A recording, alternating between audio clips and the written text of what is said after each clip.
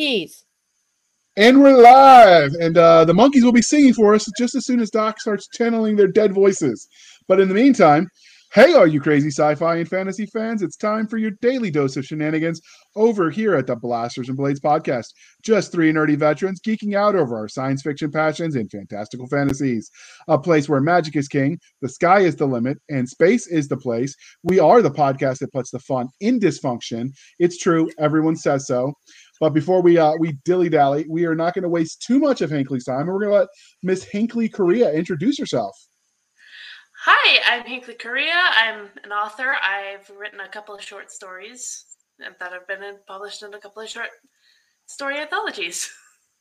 Outstanding. The next part of the introduction, dear listeners, how we found them. Obviously, I've heard of Hinkley because I know who her dad is.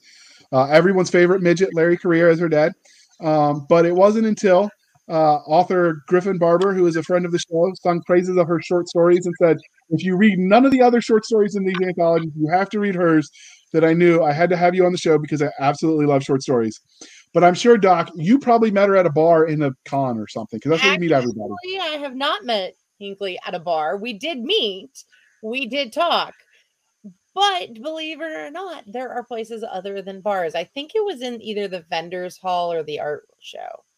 I don't know. Wait, places other than bars? What kind of shenanigans are you talking about? Yes, there are other places.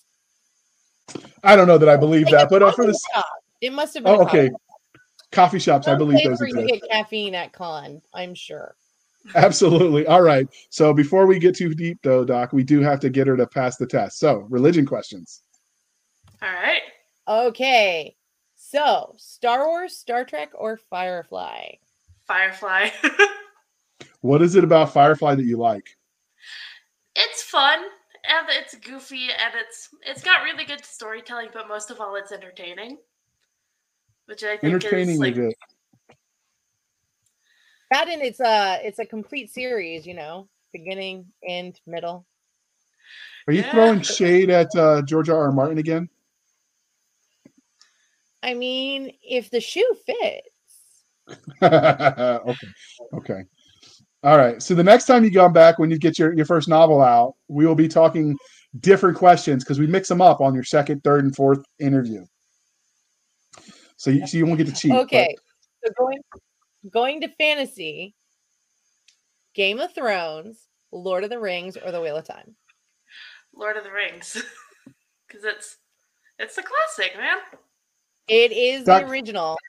It is the OG. Doc, I almost think we're going to have to retire Lord of the Rings because that's all anyone ever says when it's on the list. It's almost not fair to the other properties. We're going to have to reevaluate these religion questions. Well, I'm not about to say Game of Thrones. Well, because it's never finished. You don't know how it ends. We know but how it is iconic. The show is great for beta testing horrible plot points. So that's how we beta test our ending. We get a movie deal with HBO, we get them to make it, and we see what the fans hate. And cash the checks along the way. Hey, fans are the thing. And then you die before you ever have to actually write the ending. So you think Brandon Sanderson's going to write it for him? I don't know, maybe. Well, we know it's not going to be Larry, because Larry is way too succinct. Oh, yeah. He does like money, so. This is true. He's a unashamed capitalist, and we love him for it. I know. But I think Larry prints enough of his own money. So all he has to do is get them to invent guns in that universe, and then the problem solves itself. Give him a few muskets, those dragons won't stand a chance. Or dragon mounted muskets. Ooh, even better. Now, that sounds like a great idea for a story. Doc, so for a fantasy story where they ride dragons, I've got another series that did that on the tip of my tongue. You might have heard of this fantasy series. There's the Dragon Academy. There's there's a ton of them. It's an ongoing joke that there's a running joke between us, Hinkley, that if it's got dragons, it must be fantasy. So Dragon Riders of Pern has to be a fantasy series. She disagrees. Just because the author thought it was science fiction, that doesn't mean it's so. Oh, no. We're not playing that game, you little, before I start calling you names. Did you ever take any literature classes when you were in college, Hinkley? Yeah, unfortunately. There's this theory that what the author says they or thinks they mean and what they really mean when they write it aren't the same. So sometimes the blue curtain to the author is just a blue You're curtain. the only person I've ever heard say that, Claptrap. So just shush so we can continue on. Because most people didn't pay attention. They were asleep for that class. On the podcast because you're bringing down the average for the rest of us. Okay, next question's yours, Doc. So, we love sci-fi and fantasy, but which one was your first love? Probably fantasy, if I remember correctly. Because, I don't know, swords are cool. Swords are cool. Swords are cool. I think we are instinctually drawn to swords.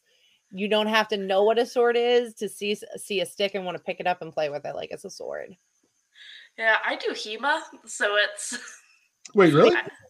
I drive like 2 hours every week to go down to my local chapter and swing a stick around. So what weapon is your preference? Wait, German. It beats you every time, JR. I mean, I can shoot him from a distance. I don't know that I can stab him up close except for a bayonet, and that's a weapon of last resort. So okay, but Hinkley's favorite weapon is the greatsword, you said? Yeah, so I use German longsword and the Portuguese montante, which is like a very long sword. It's like supposed to be taller than the user. Oh, wow. So taller than you would make it your dad's size? Yeah, some of them are. Like, they're still, for the most part, mostly built for, like... It's very hard to find swords that are taller than you when your entire family is, like, 6 feet tall. So... Yeah. So you're 6 feet tall, too. That would make it very difficult, I would imagine, to find swords, because the average person back then wasn't as tall. Oh, not nearly. So did you have to get your sword custom forged for you? Mostly what people use now come up to about shoulder height. Okay. For montante, and then like German longsword is about chest size. Okay. So what got you into wanting to stab people in the HEMA realm? Honestly, fantasy stuff, because it's cool. And the fact that like people actually do it, like, of course I'm really gonna try. Okay. Why wouldn't you? Okay, that's fun. So do you remember what your first memory of engaging in speculative fiction was? Was it reading something, watching it on TV? Where did you first discover the fantasy? Probably TV. Okay. But I know I read a lot of books when I was a kid and played a lot of video games, so... Do you remember what the first intellectual property that you discovered for fantasy was? The first one I remember was probably the Fable series, the video games. Okay. That is a fun one. I played that one as well. So it had an interesting take on religion, Doc. You could do all the evil things that you wanted, get so evil that flies of the devil will swarm around you, and you grow horns and a tail. And then if you just find one church and you donate a lot of gold, suddenly you're healed and you're not sinful anymore. It's almost like they were Catholic. They bought indulgences. I always thought that was hilarious. Well, I mean, they were a French video game company, so... I guess it fits. But so what is it about the larger umbrella that is speculative fiction that you love? It's just fun because there's so much like crap going on in the world, just like not even like these past couple of years, but just always, where it's just so much cooler to be in a world with action and heroes and like doing good, if that makes sense. So then I would hazard a guess you're not a huge fan of Grimdark? I mean, it depends, because it kind of comes down to, like, suspense and that kind of thing, where it takes, like, you can have, like, a lot of it, but it needs stuff breaking it up, in my opinion, because otherwise it's just, like, much 2006, and the only thing you listen to is My Chemical Romance. It's like, even then they had fun songs, so Yeah, but I mean, too much dark is like, are we trying to test and see if we can push ourselves over the edge? Yeah. So you rebel against your inner goth child, and you go for a little bit of happy to break it up. I gotcha. So how did your love of speculative fiction transition into you deciding to write stories in this field? Well, it's one of those things where it's like I wasn't really born into it, but it was definitely helped by my upbringing because Dad can't exactly say you shouldn't be a writer. They like because that would be as much of a hypocrite. So I've already got that over like a lot of people. Fair. I mean, So it is nice that you come from a family that understands like there is a profession and a work thing, and it's not an overnight thing either. so did you? I mean, obviously, growing up with your dad as a storyteller, and there are plenty of storytellers that never write it down. So that's not just because your dad is an author, but growing up in a family where stories were important. Do you think that flavored what made you find appeal in that and decide, I could try that myself? Yeah, I definitely think it helped because it's just one of those things where it's always been like a hobby, and Okay. so it's Do you remember the first story you wrote? like No, just in general, like before, even if it's not published, if it's just the first story you told yourself or that you wrote down. I mean, I have written a lot of fan fiction in my day, so okay. Any particular properties, or were you all over the place? uh, like one of the first ones I had was Danganronpa. I'm actually wearing the jacket from that, where it's like a Japanese murder mystery game. Okay. All right. So, clue, but not. I can dig it. So, many authors will let their own real life experiences influence the stories they tell. So, were there any, do you think, specific formidable moments that shape the kind of stories you tell?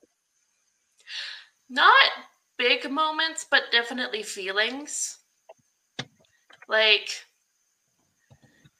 because in a more recent one I've written, it's a lot of there's kind of a feeling of home.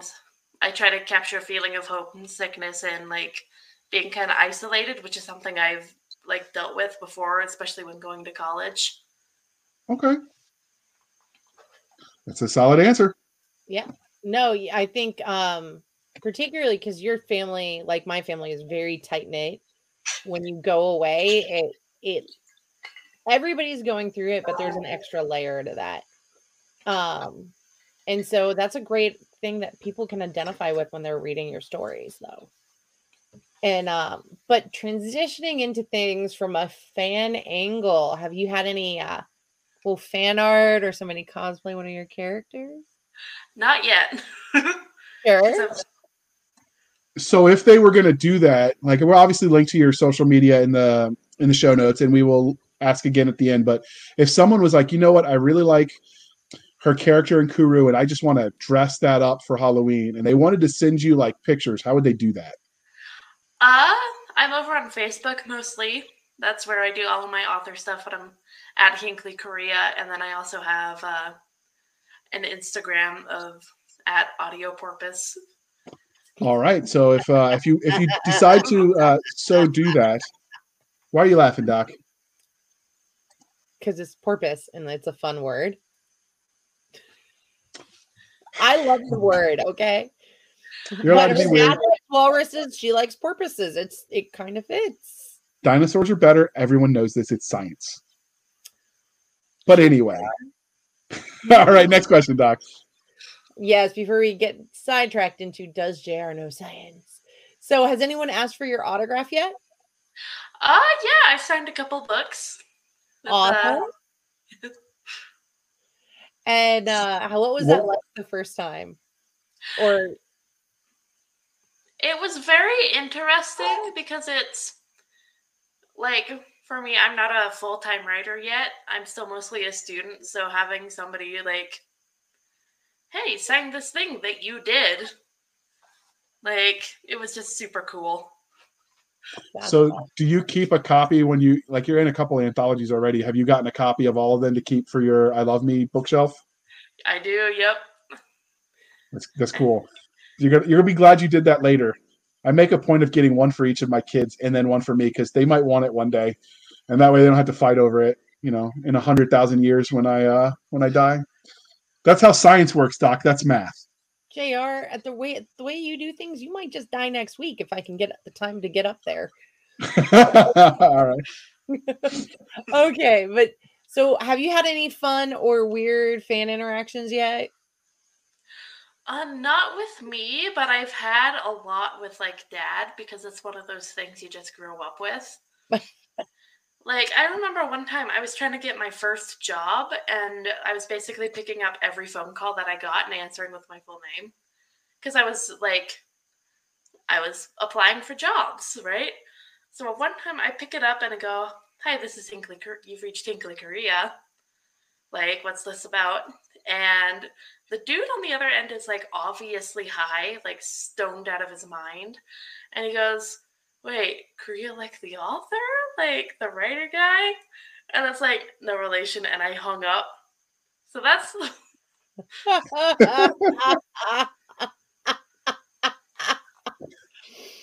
That's actually. Did you tell your parents? Yeah, I remember like walking out of my room and just being like, I got a wrong number fan. What did your parents say? That's kind of interesting. They laughed. They thought it was funny. Yeah, that's definitely a new one. Just wait till they think you started a cult. I understand that happens too. I don't know. Right, there's still that picture of all of the guys in the Inquisitor masks floating around from different cons. So we're like halfway there. There you go. So this is the part where we ask you about your body of work. So can you give us the highlights reel of what you've got published right now?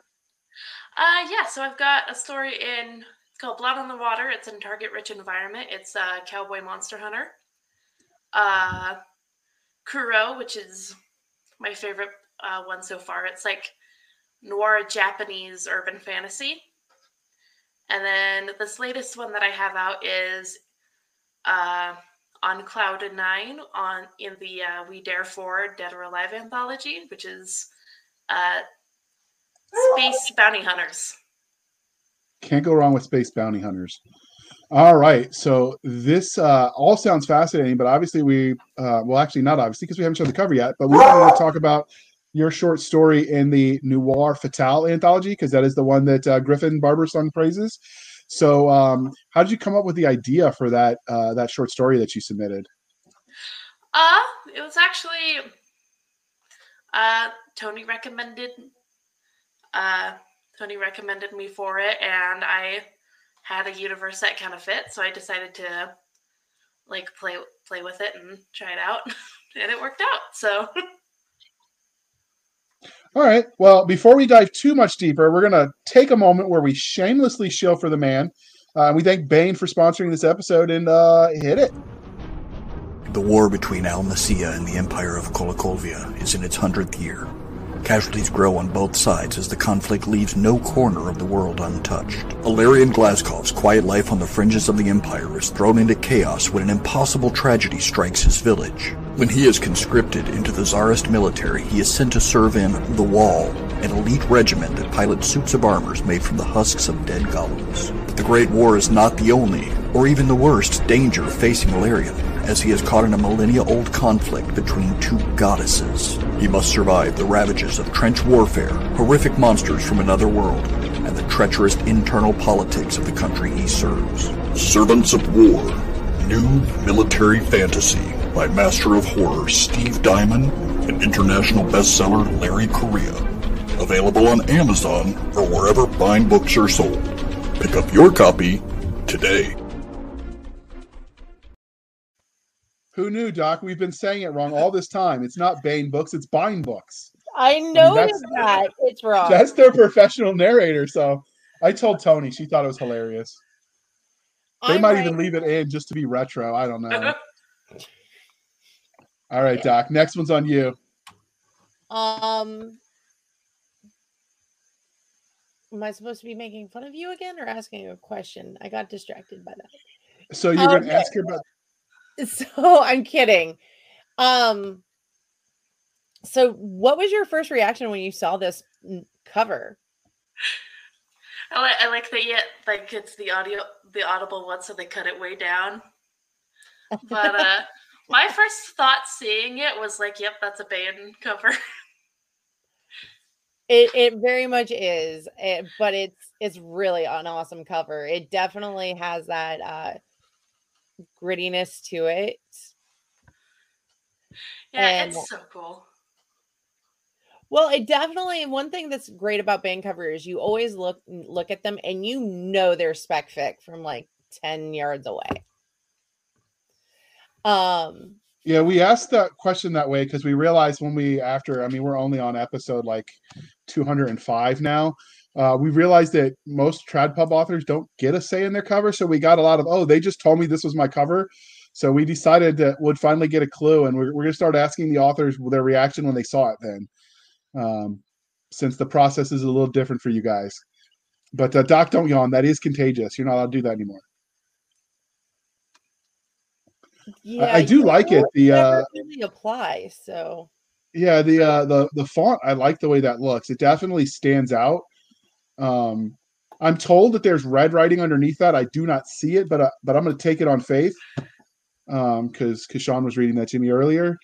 But yeah, the art is amazing. So there is. I can't see it on your picture, but I have the anthology. So now I'm looking to see if I can find the anthology. The Dark Side of Science Fiction and Fantasy. There you go. So Hinkley, what does noir mean to you? Because this is, and like, what would your pitch be for this anthology? See, this is the stuff I'm terrible at. So, that's okay. This is like when we ask people, what's your 30-second elevator pitch for the book? I have seen amazing people go, it's a book? So, hey, we're writers. We're not public speakers. So what, like, how would you define noir? How about that? Versus I think it's mentally, to me, it's always like black and white and shades of gray to me, because that's always what they show. But it's like, it's gritty, and there's a sort of realism to it, even though it's a genre with like a lot of flowery language. But it's gritty, and it feels like real people. Mm-hmm. Like struggling through. So I like that. I like that definition. That works for me. what was your first? Well, yeah, particularly because like when we talk about noir films, we're normally talking black and white. But when you're talking about books, people innately think in color when they're seeing it. So it has to be more nuanced than everything's black and white. There's no color. They say it like that in their head too. I don't know what you hear in your head, JR. I've been wondering what goes through there for a long time. So you're not old enough to hear that. What is your short story in this collection? What was that? What's your short story called? It's called Kuro, which is actually the word for black in Japanese. Speaking of black and white? Well, it's got noir in the title. That's actually kind of cool. So what is it you think that makes your story special? I think it might be the setting. I've gotten compliments on that. Because it's set in Japan, but I try my best to not make it weeaboo-y. That's okay. Good. That's like my number one concern in writing this universe is like, I want to be cool and I want to write with like Japanese folklore and mythology and like culture and stuff, but I want to make it not seem like I'm walking around with a fedora and a katana. Why not? That sounds fun. because you want to be like, there's a fine line between being culturally sensitive and aware and just like ripping off a culture. And I get that. Obviously JR is too weebo. I don't even know what that means, but I know that like anime is the picture books my son reads. So, I mean, I get it, right? That's the same thing. Manga. It's a picture book. It's all good. It's like a comic, right? I get it. I'm with it. I'm hip. Okay, you can send the hate mail to Doc Seska at blastersandbladespodcast.com. But yeah, private message me if you're going to send me stuff to help with the pain that JR causes. So what tropes do you feel like your story Kuru hits the best? Well, hopefully the femme fatale trope. And then I also tried to hit that like very tired detective who's just like he's just trying to make it through the night, man. I could relate to that. So did you write this at night to set the mood?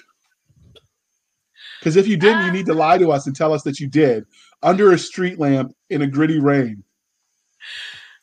I'm gonna be completely honest. I did write most of this like super late at night at like 4 a.m. and just edited it when I woke up. I'm pretty sure that's how all college students write anything. Fair. Yeah, I'm surprised it doesn't have like half an English essay in there somewhere. So that would be funny to see your editor answer that when you throw that in there. But even funnier if they edited the essay and told you why you were wrong about whatever you were analyzing. But anyway, that's just the nerd in me. So obviously this is a noir story, but do you think it fits into other genres or subgenres? Yeah, because it's mostly urban fantasy. Okay. Because it takes place in the heart of a big city, but it's also magic is very much part of the world and how it works. Okay.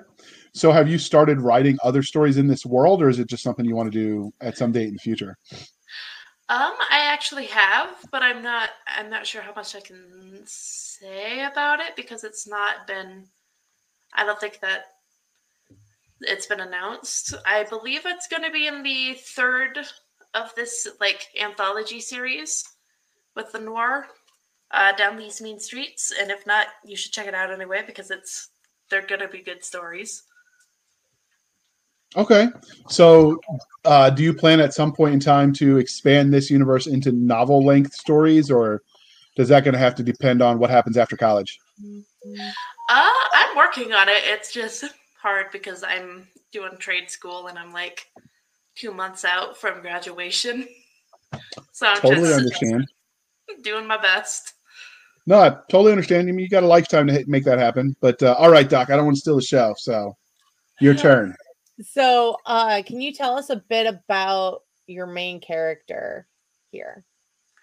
Yeah, so it's a guy named Kazue Hikubo, who runs a private investigation firm, specifically dealing with spirits and paranormal activity. Basically, he's the patriarch of a family of exorcists, and he's been like, this has been the family business for years and years and years, just dealing with ghosts and the supernatural. And he's just doing his best to make it through and get rent.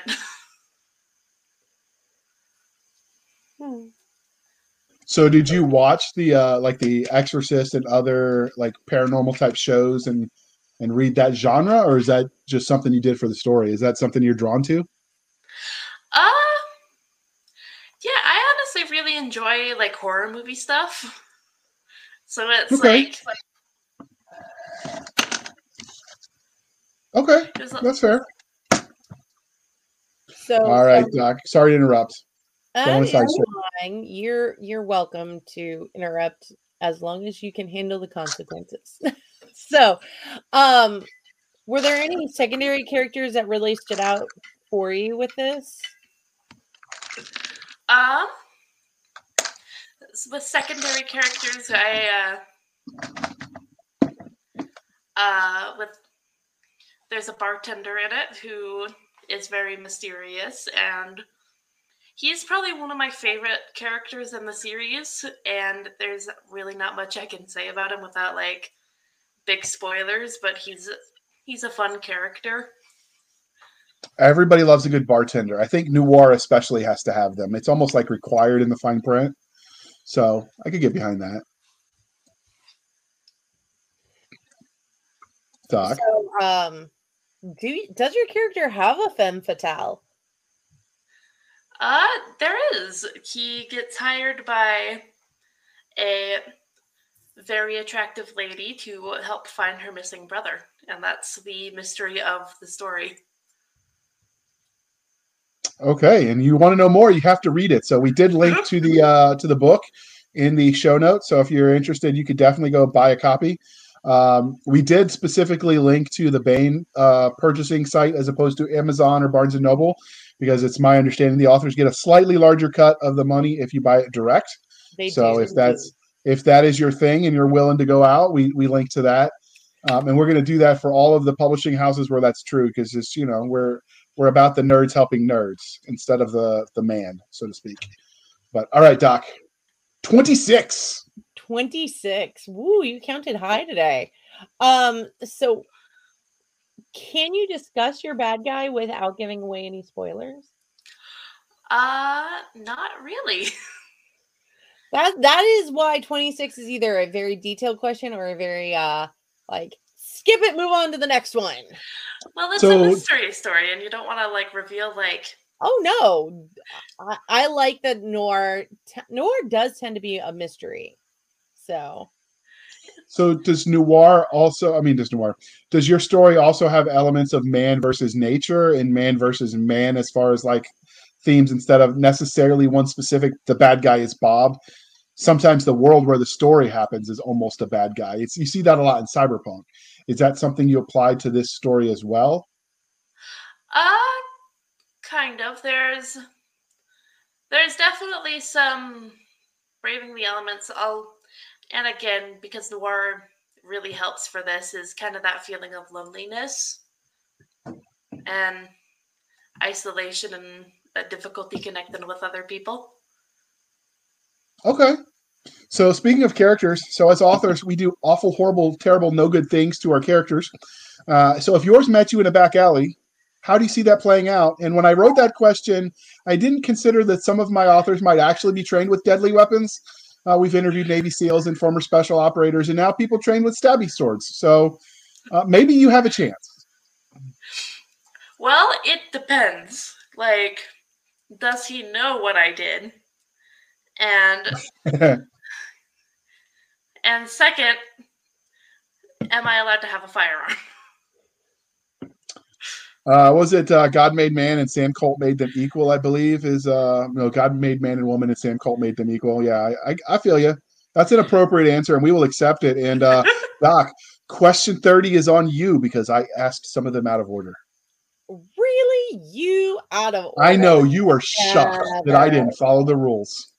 So what can we expect from this world? Is it a magic world or a sci-fi world? It's a very magic world, but it's also very modern. It's basically a world where people don't know the supernatural exists, but it's very much does exist, and it's walking among them. So what can we expect in the way of magic from this? I would assume it's probably more like magic's on the down low then, right? Yeah, for the most of the world, it's on the down low, but there's plenty of magic in the short story, because one of Kazue's powers is that he has the ability to basically read the memories that are just kind of floating around in the air. And that's why he makes such a good detective. That makes sense. That could also slowly drive you crazy if you couldn't learn to control it. Yep. I mean, could you imagine if you could just hear everyone's thoughts? It sounds cool until you can't turn it off, and you just want a moment of silence to take a nap.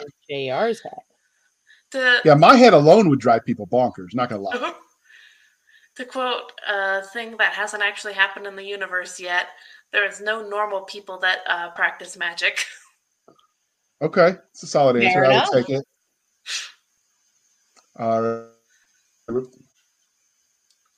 So if you obviously you mentioned the magic that's in your universe, it seems a little bit more dominant than the tech side. So if you could have any of the magical abilities from your world, which one would you want for daily use? I would want. I don't know. I haven't actually thought too much of it. One of the characters has like the ability to see through illusion, and I think that would be cool to just be able to see, like, be able to see the magic. That would be cool. So if you could, well, the next question of that, it's always two-part, is how you would abuse that. But in order to use that magic, you have to exist in a world where everyone else has magic. So I don't know that it normally fits. You made my job more difficult. Well done. You get an A+ for that. I like it. You keep us on our toes. You're welcome. And this is me stealing Doc's questions because she's half asleep. Her day job and playing with chemicals and not blowing up the lab, it takes a lot out of her. But so your universe doesn't have aliens, but you do have monsters and wee beasties. So when you go about creating those creatures, how do you do it? Do you let nature inspire you? Do you pull from legend and lore? Do you make it up completely out of whole cloth? Like, what is your technique as a writer for creating these otherworldly beings? I look at a lot of folklore stuff because Japan's got some really interesting like monsters and creatures, and like the way some of them just interact with the world is not how you think they would, and that's just a really fun thing to read and learn about, and like getting it and trying to fit it in together. Okay, that's fair. So as this interview is winding down, because it's a shorter one for a short story, it's still a little bit longer because we wanted to give you the full experience of asking all the fun questions.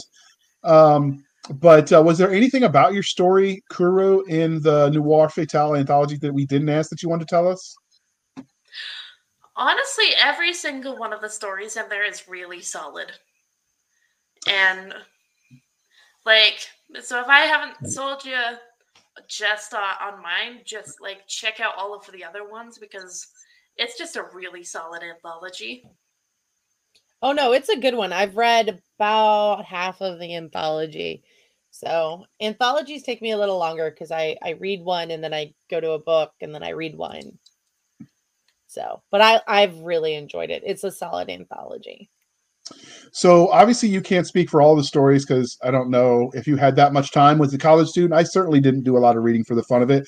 But for your story, what would the age range be for, like, if you're this age, you're old enough? Like, is it for young kids? Is it young adult only? Like, what would the rating be for your story? It depends on the kid, really.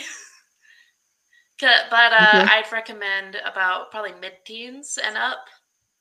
Okay.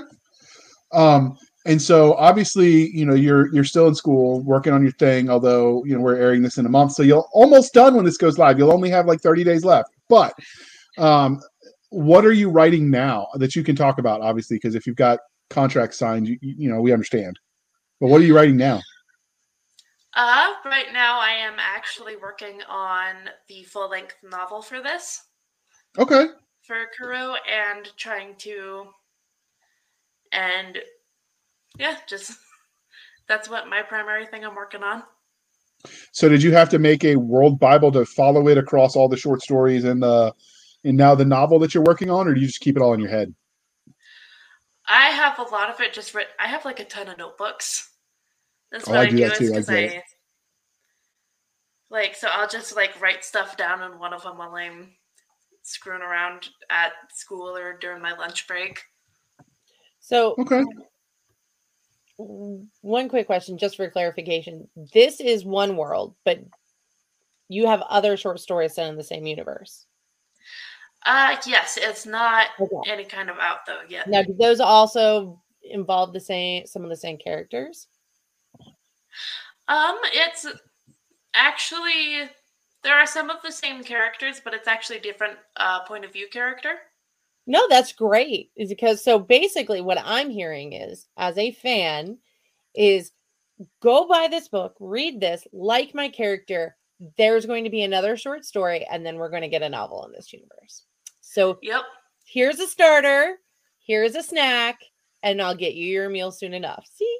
You know what you're doing? So was the story in the We Dare and the other anthology that you're currently in, were they different worlds? Yes. So the one in Target Rich Environment is actually in the Monster Hunter series. Okay. With it's basically Bubba Shackleford times. And Okay. they're like hunting down the Bear Lake monster. That's fun. Okay. So before we let you go, dear listener, now that we've talked your ear off suitably, we'd like to remind you to please be kind and speak your mind on the reviewing platforms. Your reviews help the right readers find the right books. So do your part. It really does make a difference. And remember, when you're writing these, you're not so much talking to the author as you are talking to your fellow readers and nerding out with other people that like books. So if you're going to say this novel sucks, sometimes it helps to say why you think it sucks, because what you like, someone else might not, and vice versa. For some people, too much cussing is a bad thing. For others, it's like, oh, okay, so it's Tuesday. So do your part with the reviews. And because we think reviews are important, Doc has pestered me, and we're finally trying to get it scheduled. We're herding the cats. We are going to do a fireside chat on reviews. We have a list of who we're going to try to invite, and we're going to try to get that out before season 2 is over. If not, it'll come out early season 3, because for us, season 3 starts in January. All right. So other than Facebook, are you anywhere else in the internet you want to remind people how they can find you? You can find me at Hinkley, Correia on Amazon. And you can also find me at Audio Porpoise on Instagram. Okay. And hopefully she'll set her website up and her Amazon profile up before this airs. And if so, we will link to that as well.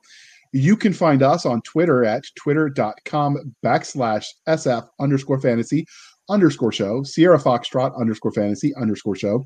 You can email us at blastersandbladespodcast@gmail.com. Again, blastersandbladespodcast@gmail.com. For all the jokes about hate mail, this is the actual real address. So if you want to reach out to us, we do answer, and we try to remember to check it at least twice a week, sometimes more, sometimes once, but it does get looked at, we promise. You can find us on Facebook, where all the shenanigans happen, at facebook.com/groups/Blasters and Blades Podcast. Again, /groups/Blasters and Blades Podcast. We have a Facebook page now that Doc just set up, but I don't have that written down as a link yet to the show templates. It's Blasters and Blades. But we are Blasters and Blades everywhere. And it's such a popular name that they're writing music right now. You heard it in the background. We had to tell the band to take a break, though. So it is all good. You can find us. No, it happens. But the fact that it was a music, not a ring, gave me a little bit of room to be creative in the moment. And Doc just rolled her eyes. It's how it works here.